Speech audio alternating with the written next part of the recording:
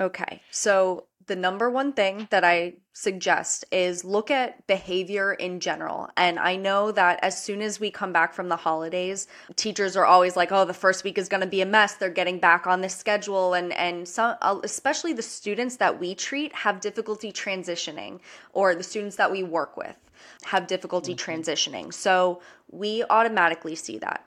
Changes in behavior in general or personality is what I mean more. So if you see a student come in that is typically happy go lucky and everything, and then is a complete 180, I would start, kind of jotting some things down and just making notes of it. Are they just really tired? Are they, coming in and they stayed up really late the night before, which we wouldn't know, but that's why you need to kind of just take a look at the students you have and be like, that's kind of unusual. That's kind of unusual. You have the ability to go up and ask them, no matter what age, and say, like, hey, is everything okay? I noticed that you were a bit, tired today or anything like that. They might answer you, they might not. It's up to them. If you are a safe person to them, the likelihood that they might disclose what's going on is higher. But overall, we have thousands of children that are misdiagnosed with ADHD or emotional behavior disabilities.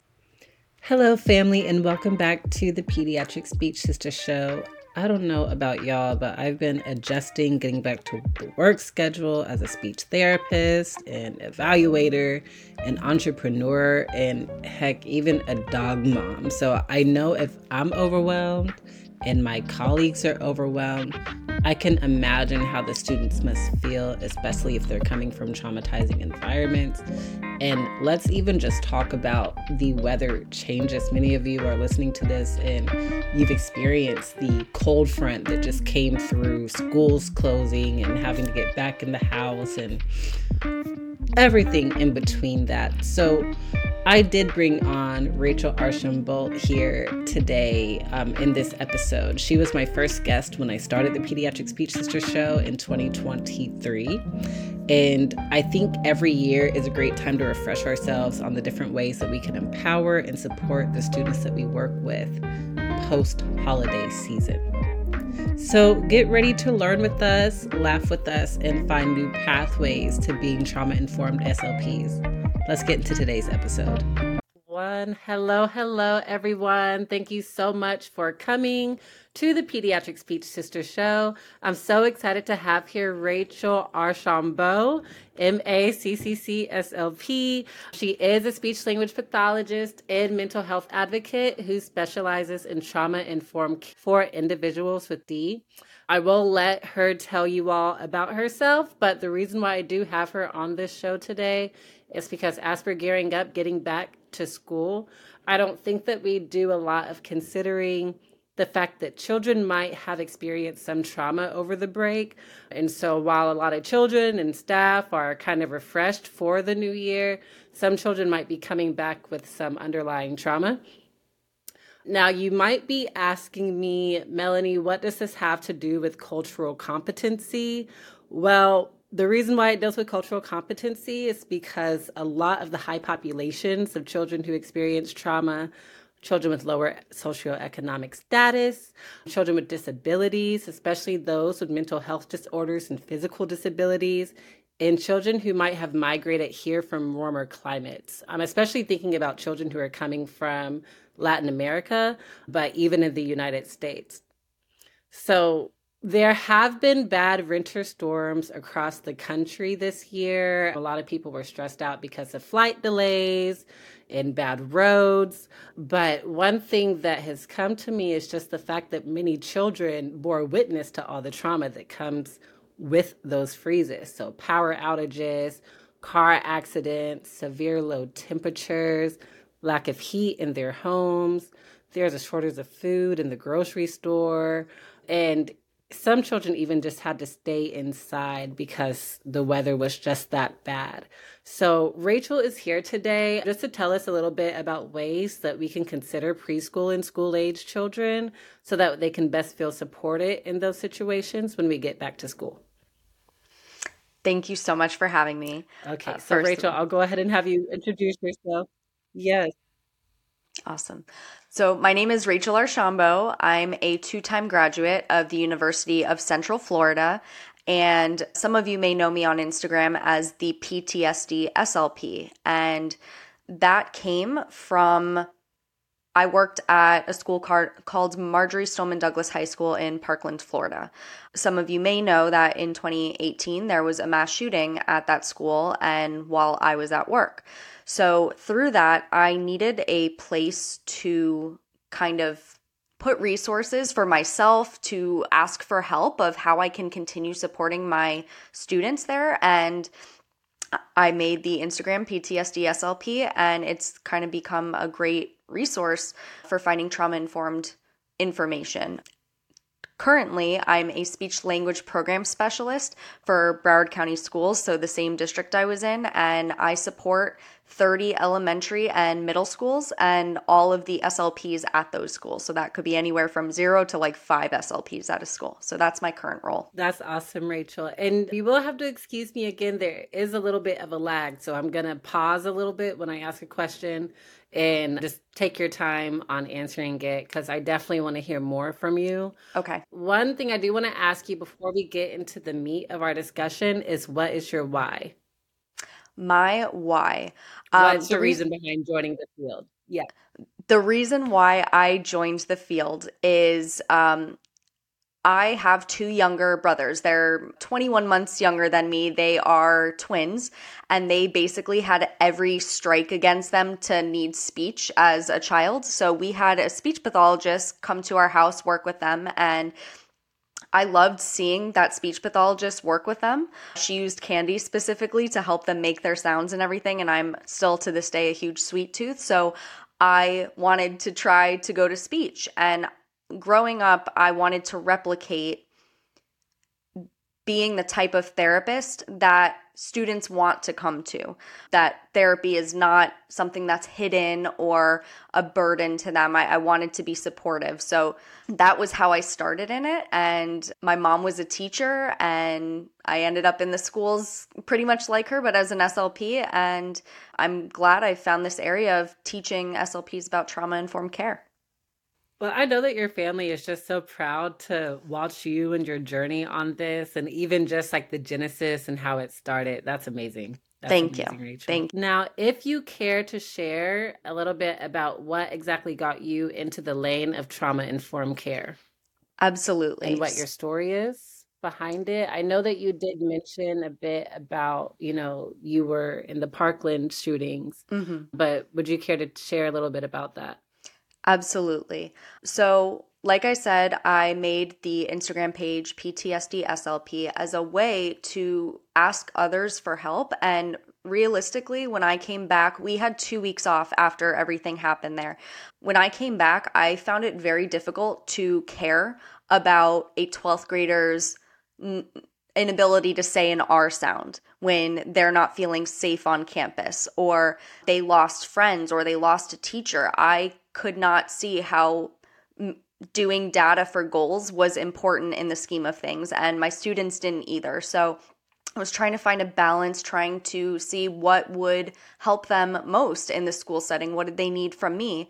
And for many of the kids, it varied, but the biggest thing that they needed was a safe space, because they came back to the scene of the crime every single day. So they needed to feel safe in a room on campus. And if I could help in any way to make it a safe space for them, then I would try my hardest to. And I also didn't take offense to students that did not feel that my room was not a safe room for them, or they preferred another teacher or another staff member over me. It is not my job to be everyone's safe space, but my role, I didn't know what it was. So I looked up how to help teenagers with trauma, and I found trauma-informed care. And looking over that for the past almost 5 years now, my way of working with clients, with patients, with people in my personal life has changed, that I'm more trauma-informed.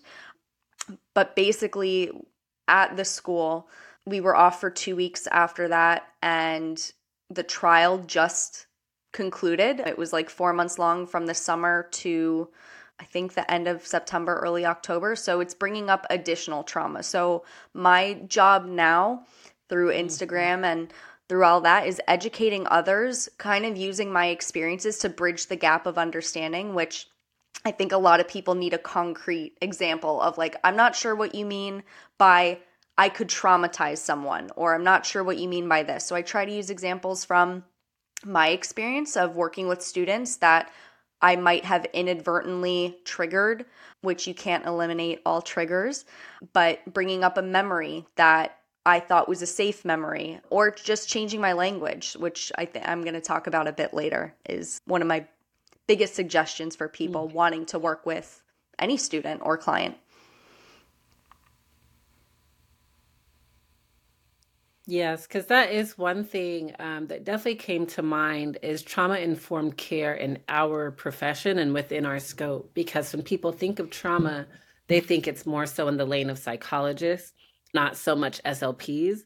So I'll definitely be asking you, of course, about how we can support those kids who experience trauma over the break or who are coming back from the break with those traumas. But in general, can you just kind of give us some examples of how the two can fit, or just like how speech pathologists specifically can still be trauma-informed specialists without stepping outside of our scope of practice? Absolutely. So I believe that our role as speech language pathologists is to provide the trauma-informed pillars, which, depending on what website you look at, there might be 3 to 8 of them. But it's safety, choice, collaboration, mutuality, trust, understanding cultural, gender, and intergenerational issues regarding that kind of stuff. If you are not aware of all that, the risk you are taking of causing unintentional harm is greater. So by understanding, are you providing choice, collaboration, mutuality, understanding cultural and gender issues reduces the risk of causing harm to someone unintentionally. That's our goal. I get a lot of questions about being a mandatory reporter, which is a whole different lane. As a speech pathologist, we are mandatory reporters. If I see a child coming in with bruises all over them, I would have to, make a report to whatever institution you're working in. There's a procedure to go about that. A lot of SLPs, though, become trauma detectives. And once they get into trauma-informed care, or even ACEs, they're like, I need to know what this child has in order to treat them appropriately. And that is not the case at all. Being trauma-informed is saying that you can treat every student a certain way, not knowing their trauma, and reduce the risk of harm, re-traumatization, or trauma to that patient, client, whoever you're working with. Okay, so from what I'm hearing, and please correct me if I'm wrong, so what I'm hearing, it's instead of it being more of like an equity sense, because what I'm thinking is just kind of giving everyone what they need specifically, it seems like you were saying just across the board, we need to have these things in mind.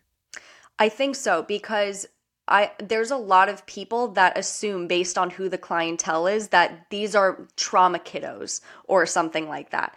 And trauma can happen. You might be having a class full of kids that you have bias towards, that you're saying those kids have experienced trauma, when if you just assume the whole room has experienced a trauma. For example, working at Marjory Stoneman Douglas is a very controlled group. It is a very affluent and white area.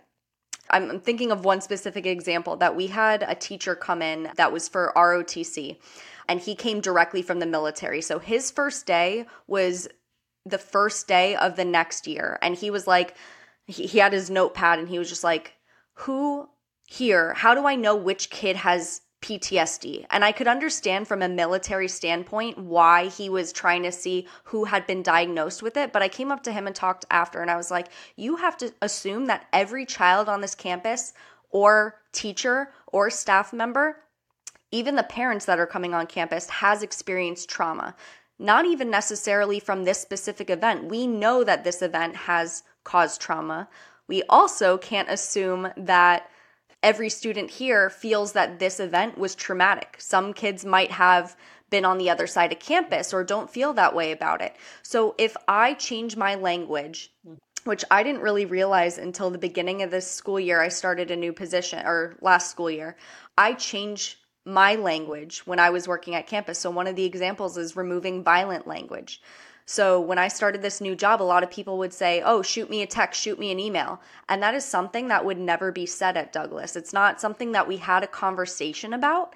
It was just something that we were like, you can't say that here anymore. You can't say those types of things because it might trigger a memory or make the child feel unsafe or anything like that. So it's very easy for me to change my language and saying, send me a text, send me an email. There's no problem with that. So my first suggestion to people is work on removing violent language because we don't know what type of violence someone has been near, so if we remove violent language altogether, it's going to reduce the risk of harm to many, many people all at once.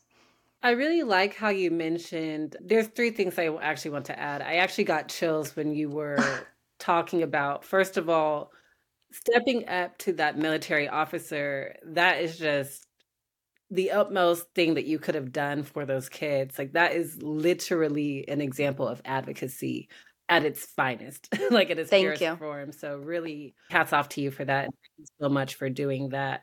The second thing I wanted to say, what came up for me and just putting myself in those children's shoes, like as a high schooler, and someone's like, who here has PTSD?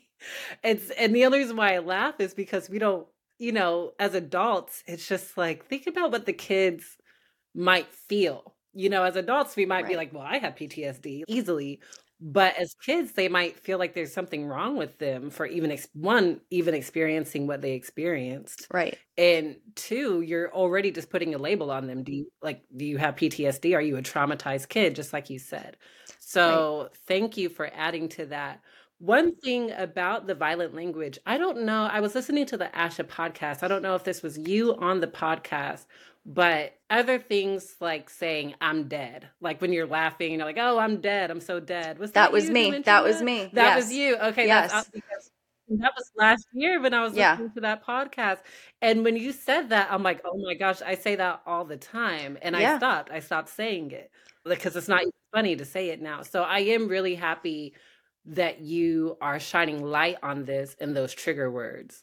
Thank you. It's just little areas that I have found reduces risk for a ton of people all at once. So if I can change my language just in that instance, and I do try, the phrase I'm dying is so ingrained in our culture of just like, oh, I had a bad workout or a heavy workout and I'm dying, or I'm laughing hysterically, I'm dying, or, we use this in such ways that if I was talking to a friend of mine that, had a grandparent die last night and that, has that memory come up unnecessarily, like I don't want to be that person.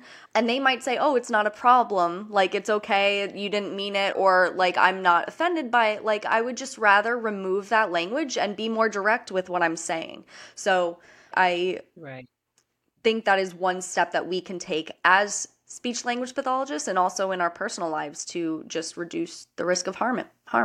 Yeah, thank you again for shining light on that. I do want to get into the questions just like about the post-holiday season, trauma-informed care.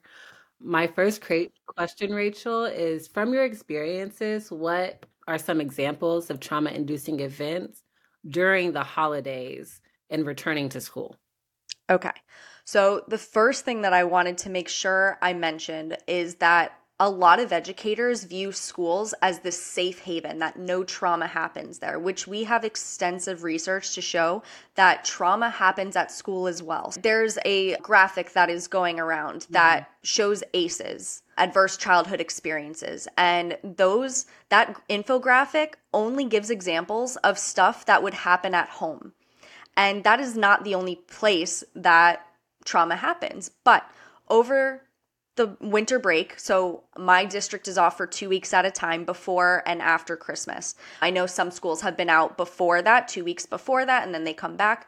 But some examples of trauma-inducing events over the holiday season that I can think of: food insecurity, financial insecurity, not able to be themselves at home. So we're talking about those LGBTQ issues.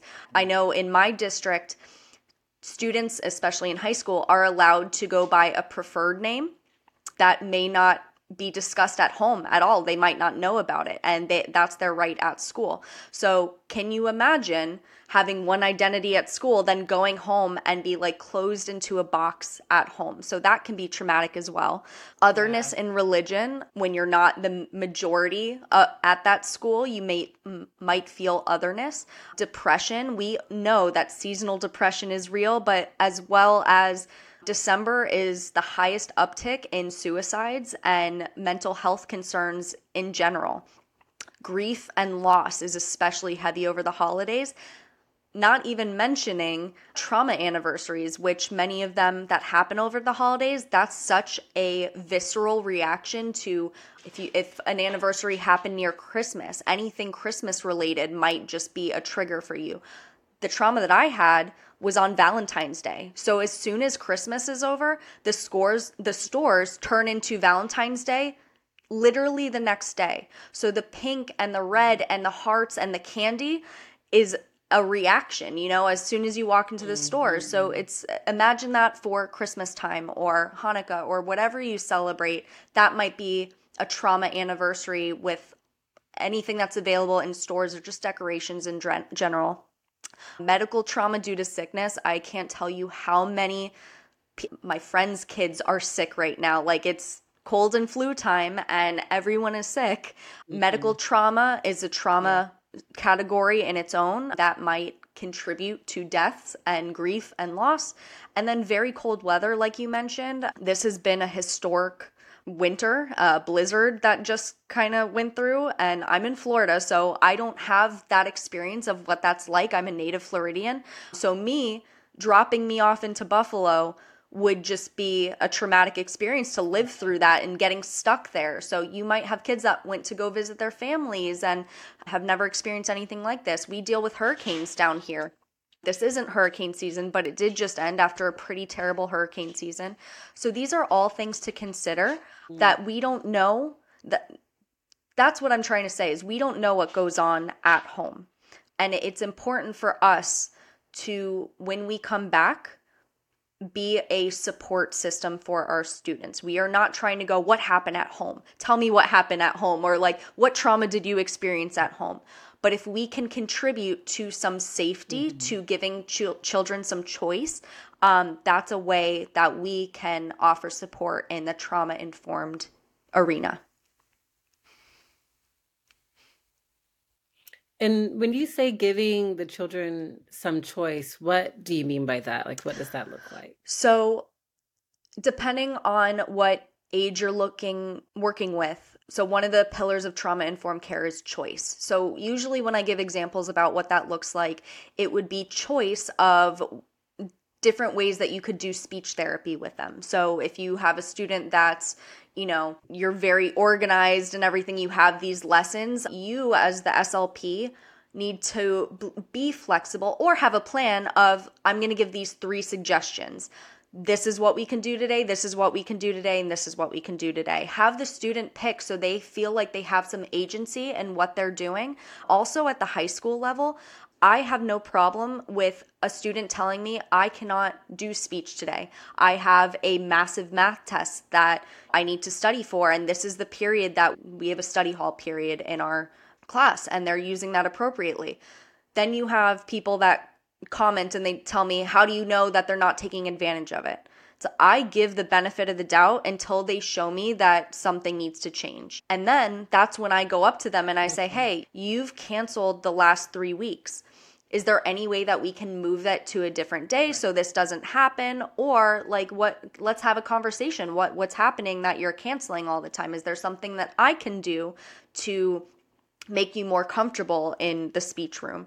And it is a very difficult thing to have speech as a high schooler. Like, that's why I tried to make it a very comforting, like, cool kids environment, because I didn't want to embarrass them. And a lot of kids that I got from the middle school were on consultation because they were so traumatized from their parents, told me how traumatizing it was from middle school, that it wasn't confidential. It was embarrassing for them at such a critical part of their social identity and everything. So I want the students to be the ones to tell me, no, this is my speech pathologist. She's cool. Don't worry about her, But that's what I mean by giving choice. And if you're working with preschool, if you're working with elementary school, you can still absolutely give them choice in participating with what you are doing in speech or language therapy. Yes, and thank you for those examples. I do want to even just touch on the fact that I like how you are taking a person-centered approach rather than like this is a child, this is an adolescent. They don't really have much choice or say. I'm the speech pathologist, I'm the one in authority, whatever. But even with young children, honestly, I think it is important to give them some sort of autonomy, not even just to reach the speech and language goals, even though that is important, but just to create that safe space. Like, hey, I'm not here to traumatize you, or I'm not here to make you seem smaller than who you are and who you're supposed to be. So I really do like that. I don't want to get off topic, but I do think this is important as far as trauma goes. I have a friend actually who went through school in the special education system, and they marked her as someone with a learning disability and even put her in a self-contained classroom. And so she was bullied from middle school through high school. She even graduated with her self-contained classroom. And yeah, she said that was humiliating. Like, we're far from high school now, but she still lives with that trauma and those insecurities. So again, thank you so much for just emphasizing the fact that it is up to us as the service providers within the special education system to create those spaces. Absolutely. Thank you. So moving on to the next question, Rachel, what are some typical signs of trauma that we should look out for preschool and school-age children, especially after the holidays or even in general? Okay, so the number one thing that I suggest is look at behavior in general. And I know that as soon as we come back from the holidays, teachers are always like, oh, the first week is going to be a mess. They're getting back on this schedule. And some, especially the students that we treat, have difficulty transitioning, or the students that we work with have difficulty transitioning. So we automatically see that. Changes in behavior in general or personality is what I mean more. So if you see a student come in that is typically happy-go-lucky and everything, and then is a complete 180, I would start, kind of jotting some things down and just making notes of it. Are they just really tired? Are they, coming in and they stayed up really late the night before, which we wouldn't know, but that's why you need to kind of just take a look at the students you have and be like, that's kind of unusual. That's kind of unusual. You have the ability to go up and ask them, no matter what age, and say like, hey, is everything okay? I noticed that you were a bit, tired today, or anything like that. They might answer you. They might not. It's up to them. If you are a safe person to them, the likelihood that they might disclose what's going on is higher. But overall, we have thousands of children that are misdiagnosed with ADHD or emotional behavior disabilities when they are trauma signs. The ADHD signs and trauma signs completely overlap. So that could be difficulty concentrating and learning in school, easily distracted, often doesn't seem to listen, disorganization, hyperactive, restless, and difficulty sleeping. So I've known teachers over the years that will just label a kid a bad kid. And if we took the time to say, is this something else? Is this trauma? Is this ADHD? Is this, something else going on? We wouldn't have those labels of that's a bad kid, but they're not taking the time to learn that. Overall, preschool and elementary school children have a lot of similarities of signs that something traumatic might have happened. Preschool children will tend to reenact it using play, when elementary school children will talk about the traumatic event. So that is one difference between them. And it's also hard to go over the signs of it because I don't want you to think that, oh, I have an elementary school kid and they're not showing this sign. That doesn't mean they have trauma, or vice versa. I don't want you to say, oh, they have all these things. Oh, yes, they've experienced trauma. It's just a way of you gathering notes and seeing if this is a big personality change and what you can do about it. So preschool children might feel helpless and uncertain, fear of being separated from their parent or caregiver. They might cry and scream a lot. They might eat poorly and lose weight. Return to bedwetting, which some of these things you might not know. Some parents might not be like, oh yeah, there has been a change. They're, regressing with that. Return to using baby talk. Teachers might have that ability to see that more in the school. Develop new fears, have nightmares, recreate the trauma through play, are not developing to the next growth rate, have changes in behavior, or ask questions about death a lot. For the elementary school children, they might become anxious and fearful, worry about their own or other safety, become clingy with a teacher or parent. And I know, I don't want some SLPs to be like, oh, this one all of a sudden got clingy with me, trauma. You can't jump to conclusions like that. It's just gathering data. Feeling guilt or shame. Tell others about traumatic events again and again. Become upset if they get a small bump or bruise. Have a hard time concentrating. Experience numbness. Have fears that the event will happen again. Have difficulty sleeping. Slow changes in school performance and become easily startled. And I know that in the high school setting, we were all very jump scare, and still to this day, a lot of us are. So it's nice to have these written out signs and symptoms of how you might be able to tell a child has undergone trauma, but they are not all inclusive, and they also don't mean that a child has experienced trauma. Something else might have happened. Maybe something scared them that morning, and they're on edge about it, but it doesn't mean they have trauma or that there's PTSD. That's another separation. Just because you have trauma does not mean that you have PTSD.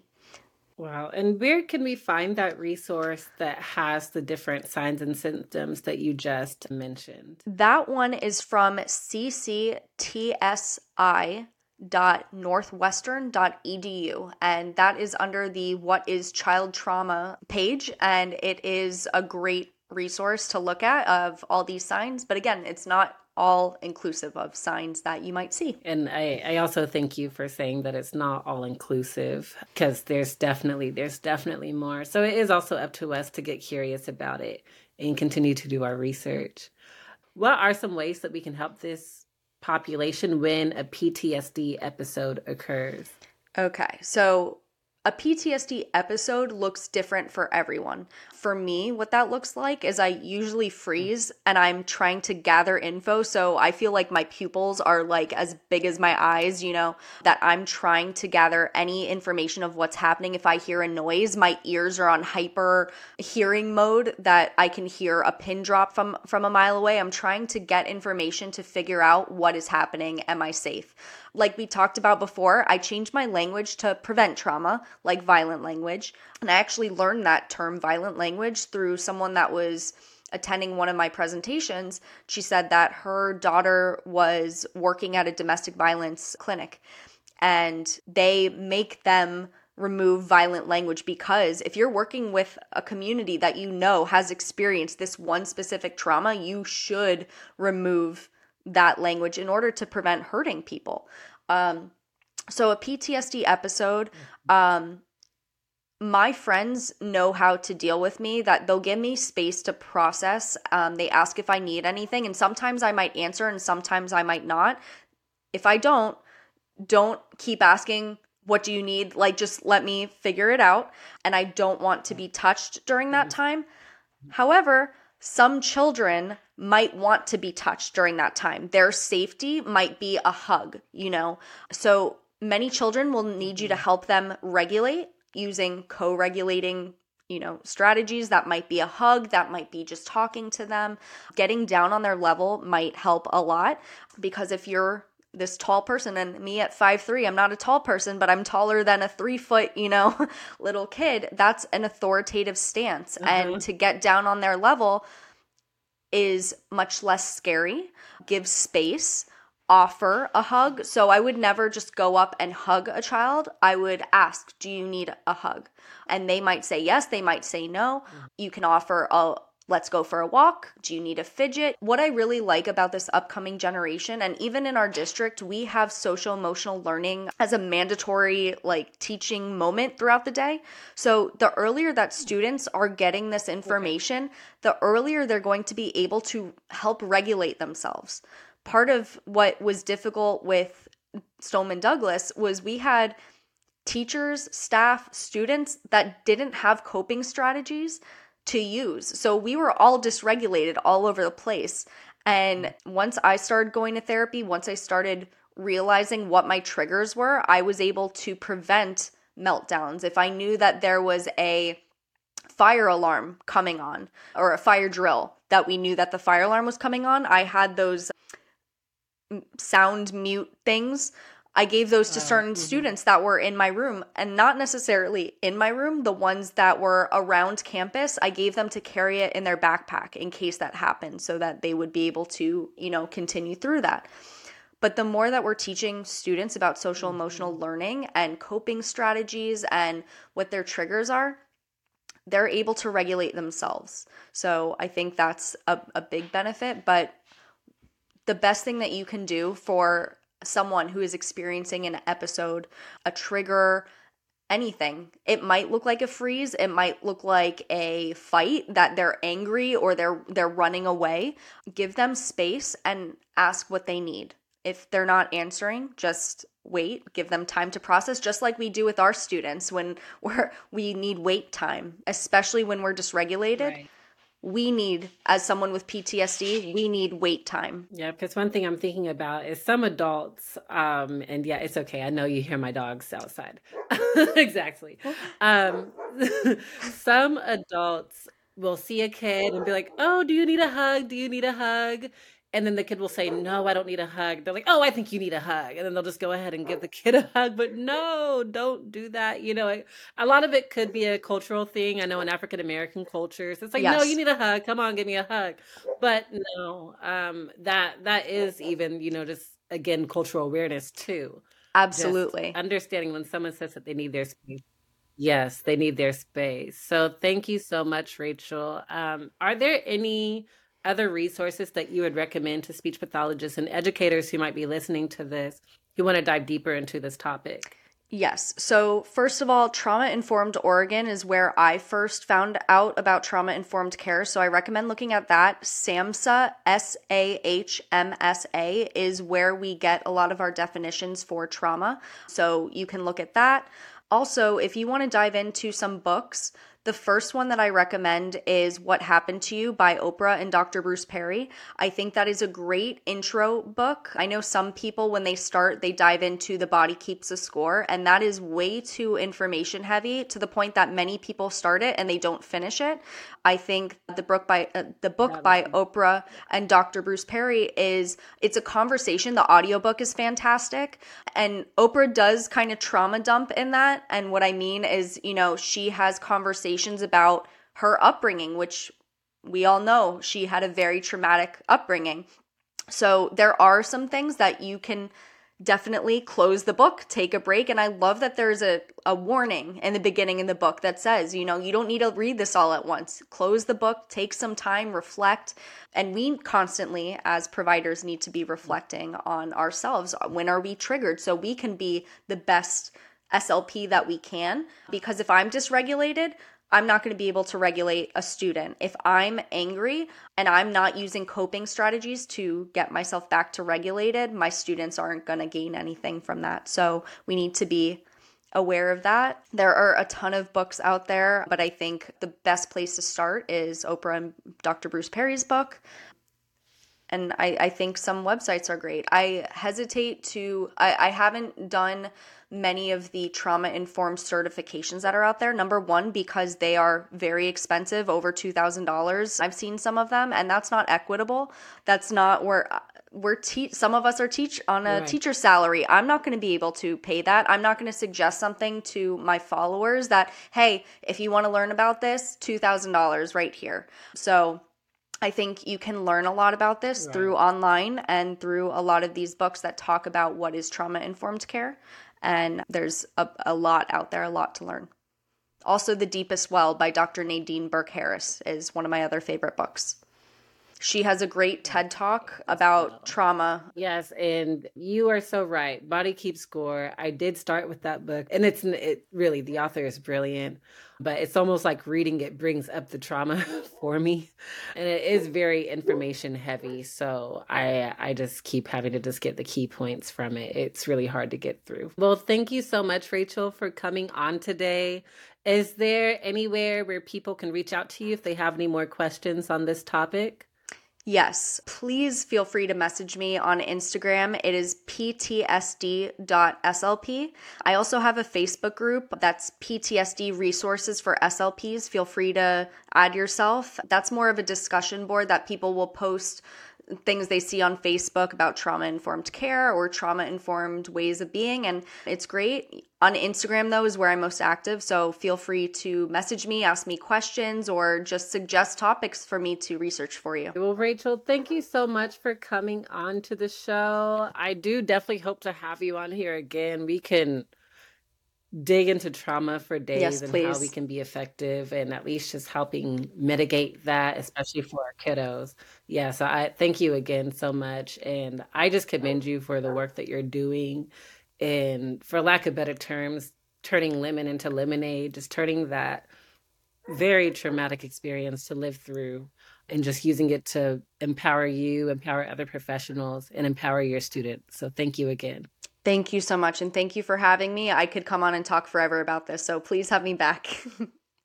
Oh, I will. Trust me. I will. Thank you so much, Rachel.